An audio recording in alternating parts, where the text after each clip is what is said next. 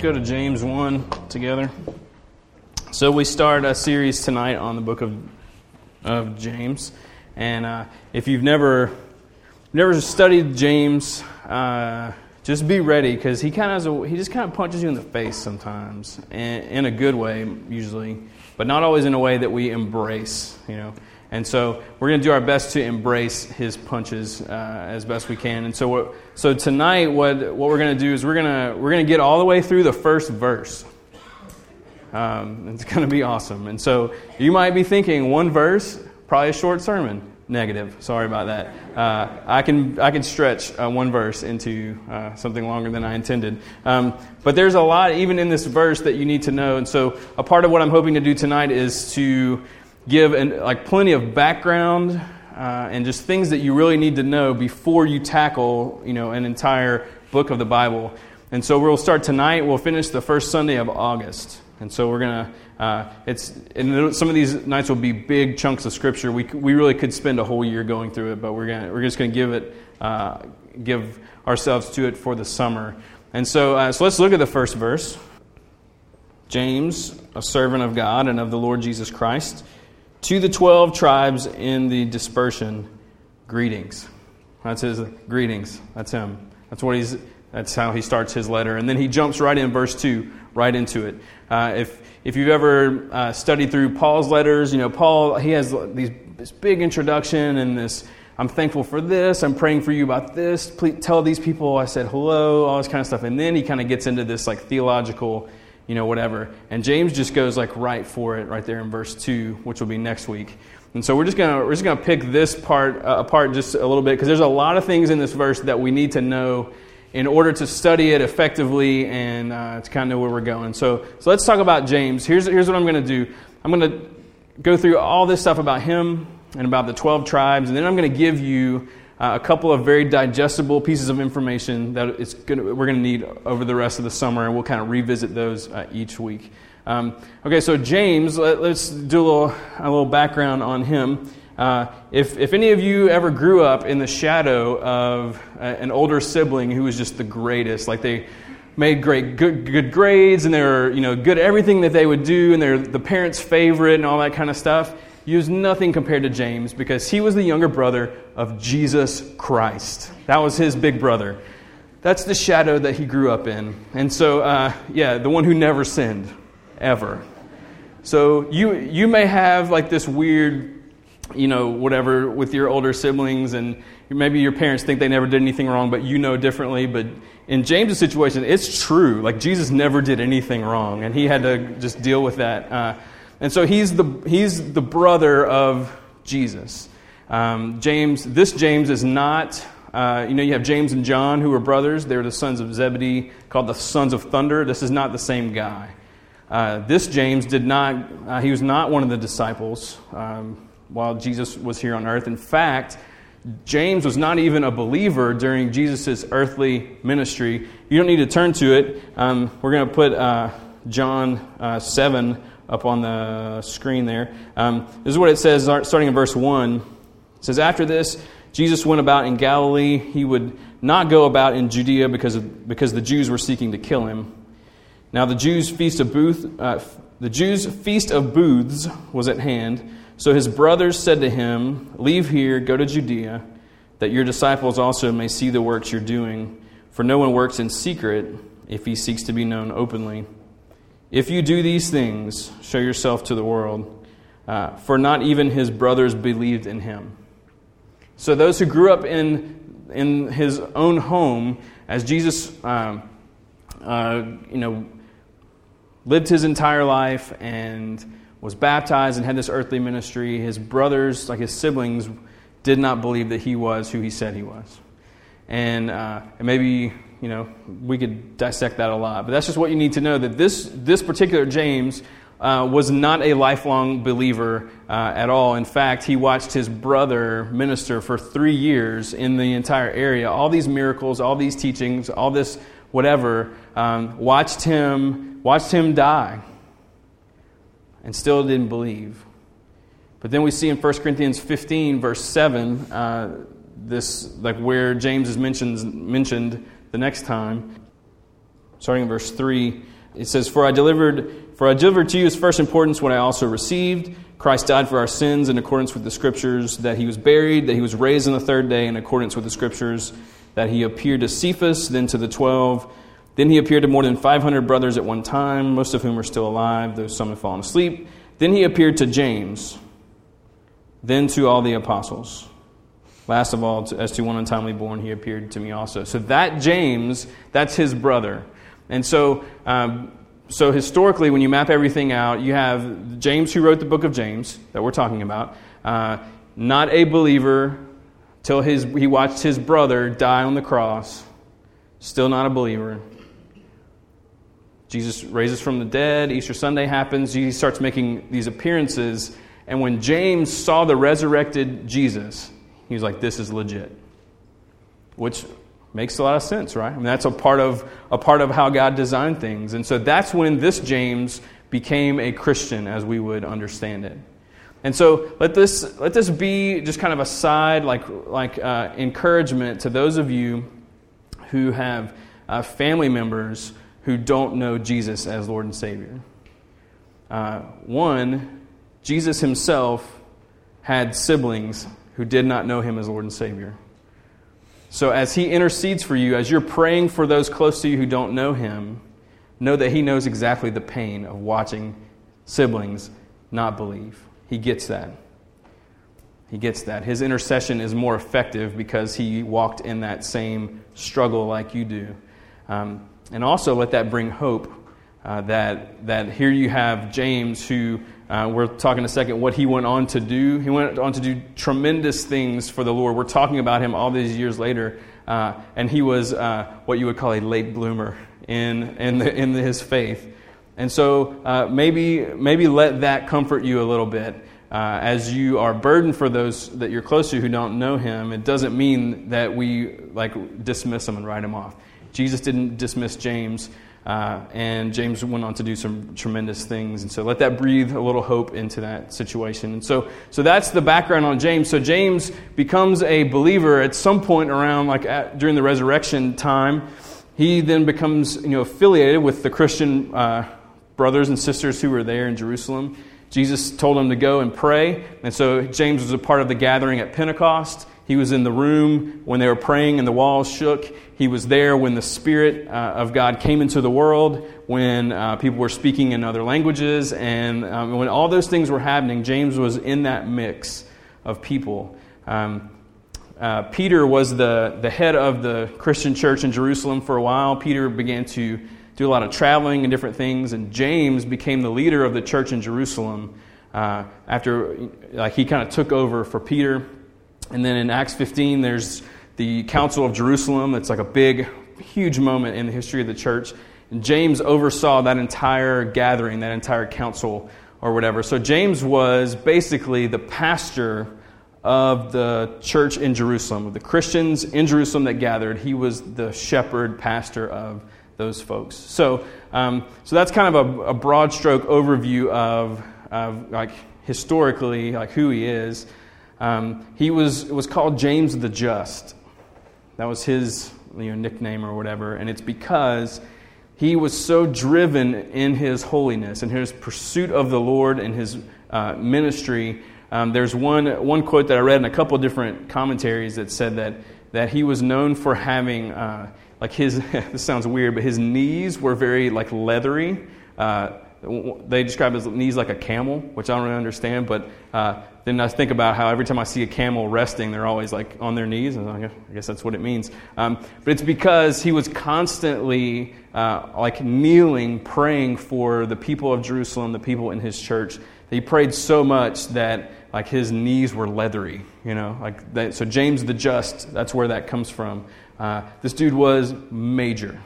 He was just was legitimately all in in everything. And so that's who writes this book that we're going to study a little bit together. You notice in the first verse, if we go back to that for just a second, book of James, it says, James, a servant of God and of the Lord Jesus Christ. There's just an absurd amount of humility in how he describes himself. Because unless you were to connect some dots, you wouldn't know that he was the brother of Jesus. You wouldn't know that he was like the boss man of the church in Jerusalem. You wouldn't know that he oversaw the council. He chose not to include all this data and all these statistics and all these credentials that are impressive. To him, the impressive thing about him was that he was very unimpressive. That he was a servant of the Lord Jesus Christ. He could have said a lot of things, and that's what he chose to say. And I think that speaks volumes about who he is. So that's James. And then the next part of the first verse says, to the 12 tribes in the dispersion, greetings. Okay? If you look at the history of Israel, they've had it rough. They've had it rough. The Jewish community has suffered just tremendously. And so what he's doing in using this language is he's evoking like the heritage there. That's very important. You go back to the Old Testament, you have the 10 northern tribes are basically removed from their land and taken to Assyria. A number of years later, the southern 2 tribes are taken to Babylon, and so here they are. They come into the Promised Land. They get all set up, and everything's established. And then this army comes in and just like moves them all elsewhere. So they're being dispersed. They're being displaced. They're being scattered out. Historically, the same thing had happened in the first century. So after the Spirit comes, and people are everything's just kind of, there's just a lot of activity, a lot of things going on. In Acts chapter 8, we have this verse that kind of gives us a little bit of insight as to what's going on. In chapter 7 is where they wound up killing Stephen. And from the execution of Stephen, chaos kind of broke out. And so we see in verse 1 what the more contemporary dispersion, displacement was talking about here. Verse 1 says, and Saul approved of his execution. So that's Saul, who would become Paul, who would write much of the New Testament. He was... he persecuted and had Christians killed at one point. So there's another bit of hope for people right there, that Jesus Christ has the power to change any human life. So there's 2 examples already. Saul approved of his execution, and there arose on that day a great persecution against the church in Jerusalem. And they were all scattered throughout the regions of Judea and Samaria, except the apostles. So Stephen is killed, and then there just becomes this big hunt for Christians, and they began to flee. And so they were fleeing Jerusalem, and then, so that dispersion, this is the New Testament dispersion, where here they were on one place and they start to just scatter out. And these are Jewish Christians. These are people who have a Jewish heritage, and they have placed their faith in Jesus and what He has done as Messiah. And so they begin to just run for their lives. And here's what happened, and it's terrible. So they're running, and they're being persecuted, and they're getting their families together, and they're just hightailing it out of there, going all these different directions. Something that we know from studying Jewish culture is that hospitality was a major deal for them. And so these Jewish Christians would go and they would find a pocket of Israelites who were living somewhere. They would show up. They would say, "Hey, we were run out of Jerusalem, whatever." And because they were Christians, this group of the Jewish faithful would basically just reject them or persecute them further. They would join in the persecution, because to convert to Christianity from Judaism was it was unthinkable to them. I mean, it was like, how could you betray us and say that Jesus is the Messiah when He is not? And so places where they should have been able to find refuge as they're running for their lives, they actually found more persecution. And so they would stop trying to find Jewish communities, and they would go to find non-Jewish communities or Gentile communities. They would show up there. The Gentiles would recognize, like, hey, these people they're scared. They don't have anything. They're vulnerable, and they would just they would just exploit them basically in like whatever way you can think of. And so they became like very, very poor. They became if you think like the caste system, like in India, like socially, just the lowest of the low, taken advantage of in every possible way. Some commentators that I was reading, they said it's similar to like after the Holocaust. Like when you read some of those writers and stuff like that, and they talk about just the conditions, especially like in Europe, just how the continued mistreatment of the Jewish people. People just saw them as dogs, and it was just this terrible thing. And so I say all that to basically say this. Here's James, right? He was pastoring this group of people. He shared the truth about Jesus. He organized things. They were discipling. They were learning. They were growing. Acts 2:42 is happening. They were devoted to the apostles' teaching and the fellowship, breaking of bread and the prayer, and God was using their generosity and their hospitality and to bring people to Him. People were getting saved. There were just hundreds and hundreds being baptized. I mean, all these things were going on, and James is a part of overseeing all this. These are people that he knew, people that he loved, people that he had baptized himself. He knew them. And then Stephen gets killed, persecution breaks out, and they're just scattered all over the place. And not only are they scattered all over the place, they're being mistreated in every single place that they try and go. And so it had to break his heart. This letter is a pastoral letter that's written to people who were grouped up in these Jewish Christian house churches who at one point were part of this congregation, and they all got spread out. And he's heartbroken for what's going on. And so as rough as James can seem at times, he loves them deeply. This book is very caring. It's very strong. It's very, very pastoral. And so that's some of the social stuff that was going on. But here's like the second half of that conversation. As these Christians would land somewhere, they would either find themselves, being mistreated, living in poverty, just whatever, or and really struggling if that was the case, or they would kind of just start selling out, basically. So when you find out that, hey, every group of people we come up on, once they find out we're connected to Christ, they rebuke us. But we're Jewish, and so if we just kind of default to like that, kind of take Christ out of it, instead of saying we're Jewish Christians, just say we're Jewish, then they welcome us. Then they help us find a place to live. Then they help us get jobs.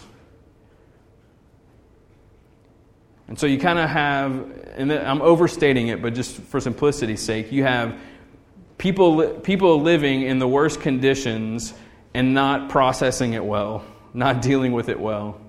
Or you have people who have compromised their faith in order to get ahead in life because they don't like the circumstances that this other group is in. And so this is happening all over the place. And not only in Judea and Samaria, but when you start to read, they're scattered all around the Mediterranean. They're into Asia Minor. They're into Europe. They're all over the place. They're all scattered out, all because of this persecution. And here's James trying to figure out, okay, how do we keep this going? Because there's something very important that they all need to know. There's some pastoral guidance that they're going to need, whether they are in the worst conditions or whether they have sold out. They need to know some very important things. And since we're not all together for them to hear it, how do you pastor people from far away when they're in these terrible, terrible circumstances? That's the background of what is happening. And so I want to review a couple of these important things before we kind of go to the last deal, okay? So you're going to see these slides every week for the next, the whole time, because it's important that we understand, a couple of these things. So I kind of broke it down nice and neat. So the first thing is who are we talking about? So James the Just, leader of the Jerusalem church and the brother of Jesus. All right? He wrote the letter. That's him. He's awesome. Okay. James the Just, leader of the Jerusalem church, brother of Jesus. The next one, what are we dealing with in this book of James? It's a letter to Jewish Christian house churches scattered throughout the region. Okay, so it is a letter. It doesn't always read like a letter. Some people liken it to Proverbs, like it's wisdom literature. It's really like a little collection of sermons that he's kind of pieced together. Paul's letters look a lot more like a letter than this one, but I've combed through way too many pages of super nerdy New Testament people defending the fact that it is a letter. So let's just say it's a letter, and we'll move on with that. Okay, so it's a letter to Jewish Christian house churches scattered throughout the region. The next one, when's all this going on? The early to mid 40s, like the real 40s, not the 1940s. This is the oldest New Testament book that we have, and sure, people want to argue about that, but most people are like, this is the first one. This is before Paul's letters. This is whatever. So this is really, really old. What we're seeing when we go through this book, we're seeing the church that we are a part of in its earliest stages. When we read Acts 2 and we see some of those things, and we talk about the early church. Okay, Acts is describing what's happening. James is offering pastoral guidance into some of these things as they unfold. All right, so it's the oldest one that we have. And here's the last one. Here's just kind of a general, maybe I don't know if it's the last one or not. I lost count. Where? Okay, this is not the last one. Jerusalem, Judea, Samaria, the Mediterranean, Asia Minor, Europe. That whole region. That's who he's trying to communicate to. And of course, when you think, how did it get from place to place and all this kind of stuff? It's miraculous. Let's put it that way. But it did. And so that's where we're talking about. And the last one, this is why he wrote it. To pastor them through difficulty with this message. No matter what is going on, live out your faith. No matter what is going on, live out your faith. So here they are in these circumstances. And when I say no matter what's going on, he's going to cover a number of different topics through here. You go through the letter, he's going to talk about the rich and the poor and the divisions that come with that for them. He's going to talk about the understanding the importance of our words. He's going to talk about faith and how when there's no action there, it doesn't really mean anything. He's saying, I'll show you my faith by how I live. He just covers a number of these topics and worldliness and all these kinds of things, but it really all boils down to this. He's like, you got to live it out. Your circumstances, how you're feeling, what's going on, the unfairness that's there, all this kind of stuff. None of that stuff is a reason to stop living your faith out.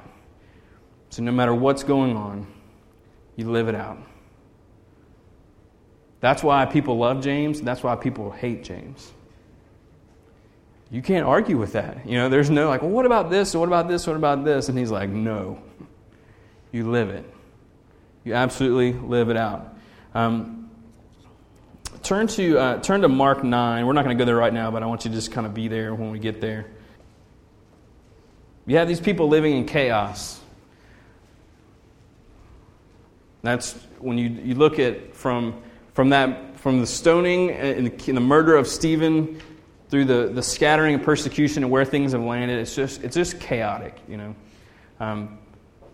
And I know it's not the same, but just in thinking about Katrina and how crazy everything was, in New Orleans and here, and it was just one of those things where you just don't know what is happening. And when I think about people being like the dispersion and people being scattered, I think about that when they were just loading people on buses and just shipping them basically, to these cities and families being separated and they didn't know what was going on and how to communicate. And I just remember how crazy it was. I remember to this day when a chopper flies over, I think about how many days we had those Hueys flying over us all day long, bringing people in to LSU at the and that was the big like medical triage thing, and just the craziness that was all those kinds of just that whole thing. When I think about chaos, that's the closest I ever really remember being to nobody knows what's going on. And I think that's kind of how things were for them. And so for James to say, hey, it doesn't really matter what's going on. You live out your faith. That's the most important thing that you can do. I think it's a challenge because what he's really saying is this. If you really believe something, it shows up in how you live your life. And the inverse is true as well. If you are not living it out in your life, then you don't really believe it. I mean, that's a hard like truth to really like get behind, But it makes perfect sense, Like if I'm up before you and I like go on this rant about recycling. And I'm like, we need to be stewards of the earth that God has given us, and this and this and this, and all these reasons to recycle and all this kind of stuff or whatever, and then I don't recycle. Then there's an inconsistency. So I'm saying I believe this, but my actions show that I don't believe this. And it doesn't make any sense. It's almost like the noun and the verb of life have got to line up. And if they don't line up, then that means that you really don't believe what you say that you believe. And I think that that's difficult for us. And James is not talking about recycling. James is talking about the big stuff of life. He's saying when you don't live your faith out in real life, it means that you don't really believe what you say that you believe. And I think that's hard for me to hear. It's hard for me to say. I think about James, and here are these folks who he invested in, the leadership that he had gathered. I mean, these are people he knew them. Like I was saying, he baptized them. He knew them. And to find out that they are like struggling and not trusting the Lord in the midst of those struggles, to find out that they are renouncing the name of Jesus in order to ease their circumstances, the fact they're selling out, really both of them are selling out. Just the fact that they are not living out the faith that he knows that they had, it kills him.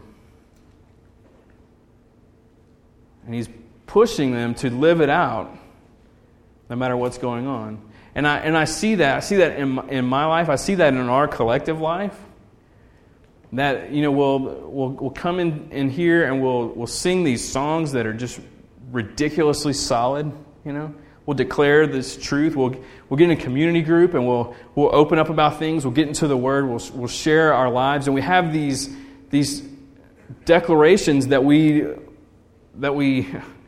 scream, that we say, or that we would state. This is what I believe to be the most important thing. When it comes to putting action to that, a lot of times, those things aren't consistent with each other. And so if I say, I believe that Jesus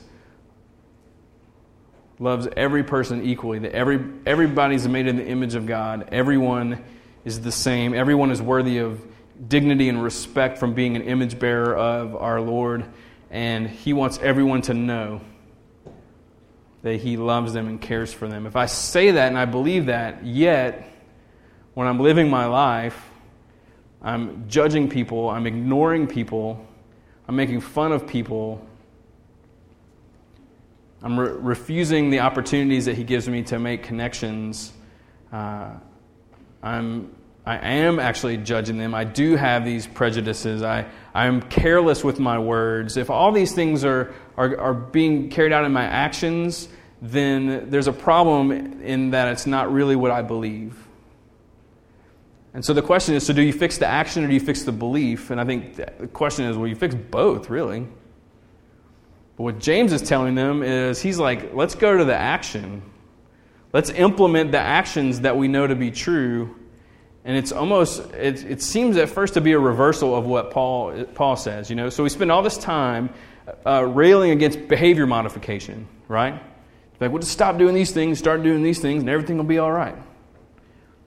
But Paul was against that as a means of earning the grace of God. And so that's what we're railing against. Is it's not like, hey, if I do this, all these things right, does that mean Jesus smiles at me? Okay, then I'll try to do all these things right so that he smiles at me. He's like, no, it's not about earning that.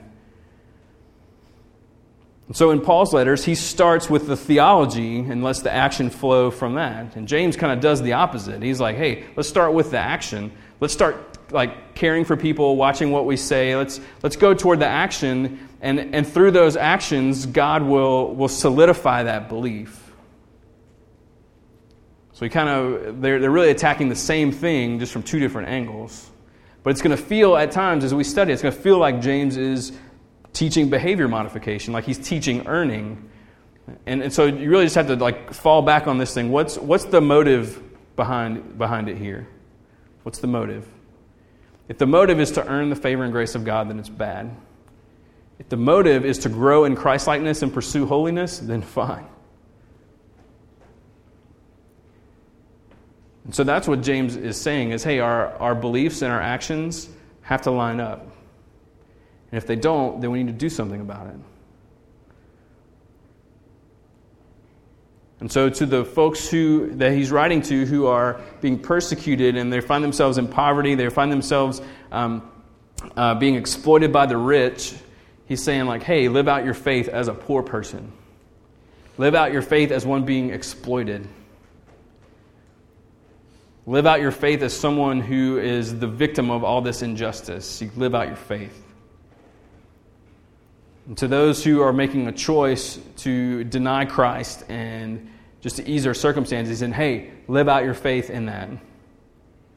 Recognize that Jesus is greater than your circumstances, that your physical and personal comforts are just not as important as you're making them. Live out your faith. I think to us, when we find ourselves mistreating people, saying, hey, live out your faith in your interpersonal relationships. Stop being such a racist sometimes. Stop judging people because they look different than you or talk different from you or dress different from you. Stop being such a jerk. That's what James was saying. Not me. James said it, not me. But think about it. Like, hey, if you believe that, then live it out. No matter what's going on, you live out your faith. If you're immersed in materialism or idolatry or like trying to like gain wealth, then like you deal with that stuff. Live out your faith. If you say Jesus is the most important relationship in your life, yet there's no prayer, there's no time in the Word, there's no biblical community, you're not there, then fix that stuff. Get into the Word. Start praying. That's what he's saying. Is like, live out your faith. No matter what's going on, you live what you know to be true in that situation. Don't sit there and whine and don't complain. Consider big picture, what's going on. Who is Jesus?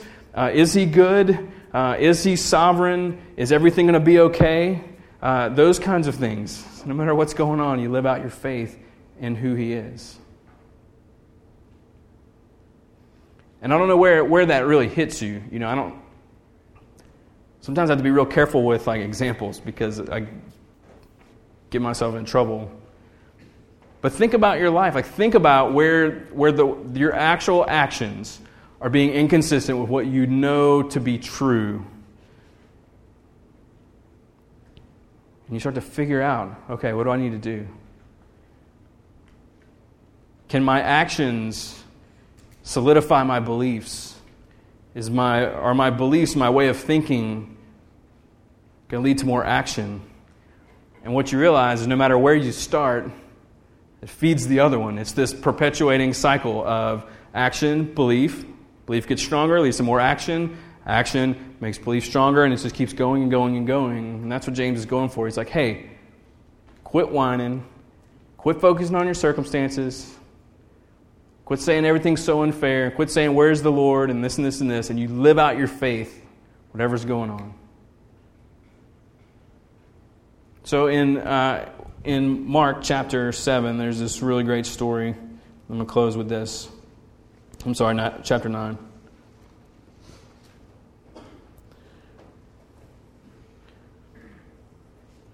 Start verse 17. And someone from the crowd answered him, "Teacher, I brought my son to you, for he has a spirit that makes him mute. And whenever it seizes him, it throws him down, and he foams and grinds his teeth and becomes rigid. So I asked your disciples to cast it out, and they were not able." He answered them, "O faithless generation, how long am I to be with you? How long am I to bear with you? Bring him to me." They brought the boy to him, and when the spirit saw him, immediately it convulsed the boy, and he fell on the ground and rolled about, foaming at the mouth. Jesus asked his father, "How long has this been happening to him?" He said, "From childhood. It's often cast him into fire and into water to destroy him. But if you can do anything, have compassion on us and help us." Jesus said to him, "If you can, all things are possible for one who believes." Immediately the father of the child cried out and said, "I believe, help my unbelief." And when Jesus saw that a crowd came running together, he rebuked the unclean spirit, saying to it, "You mute and deaf spirit, I command you, come out of him and never enter again." And after crying out and convulsing him terribly, it came out, and the boy was like a corpse, so that most of them said, "He is dead." But Jesus took him by the hand and lifted him up, and he arose. And in verse 24, I believe that that's the next step for you and for me. Like if the overall book of James is saying no matter what's going on, you live out your faith. I think we have to get into a place where we're like, okay, I believe these things. And when my actions are inconsistent with my belief, then obviously I don't believe these things in the deep ways that I need to. So we echo what this father said to Jesus. He said, "I believe. Will you help my unbelief?"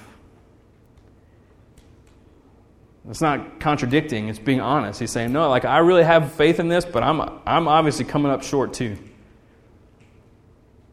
Help me.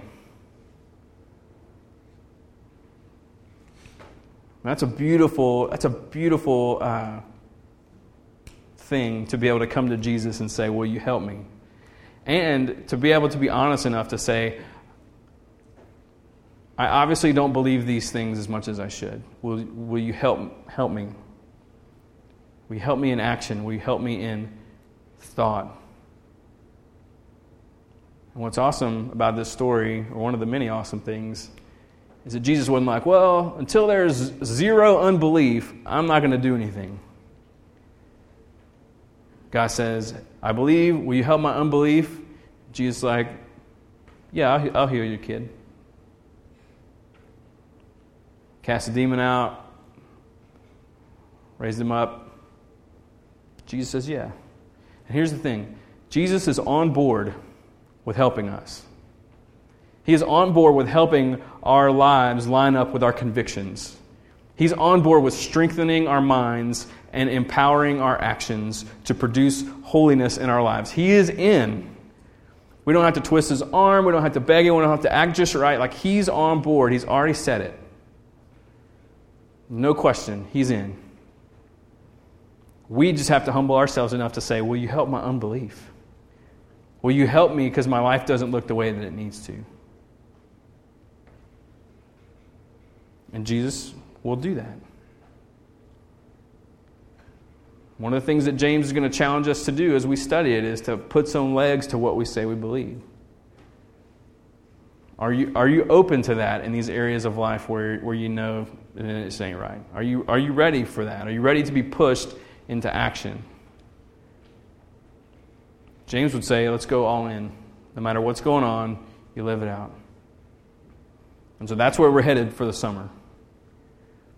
It's a faith that's put into action no matter what is going on. So I don't know where that hits you. That's between you and the Lord, but we're gonna sing it out a little bit and let Him process it together. So I'm going to pray as the band comes back up. Lord,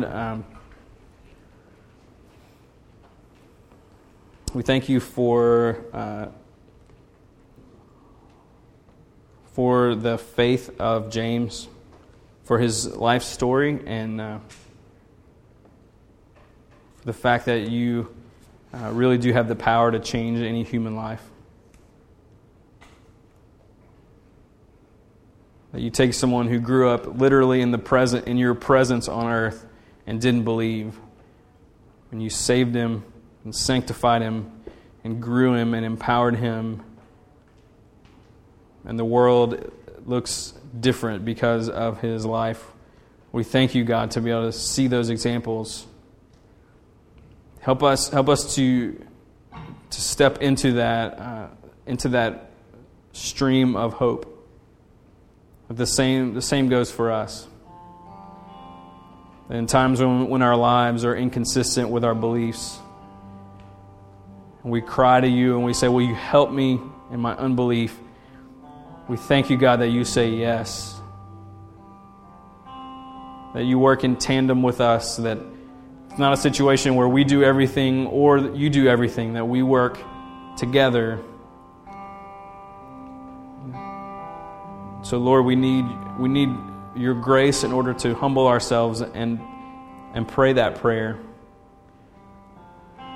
We need your grace to help us be humbled and see our lives and the inconsistencies that may be there. We need your grace to help us know the difference between a motive of earning and a motive of holiness and the pursuit of godliness in all things. We need your grace for us to be humble enough to look at our circumstances, recognize when we're not living out our faith in the true ways that you've called us to. And your grace to make us humble enough to have courage to take those steps forward.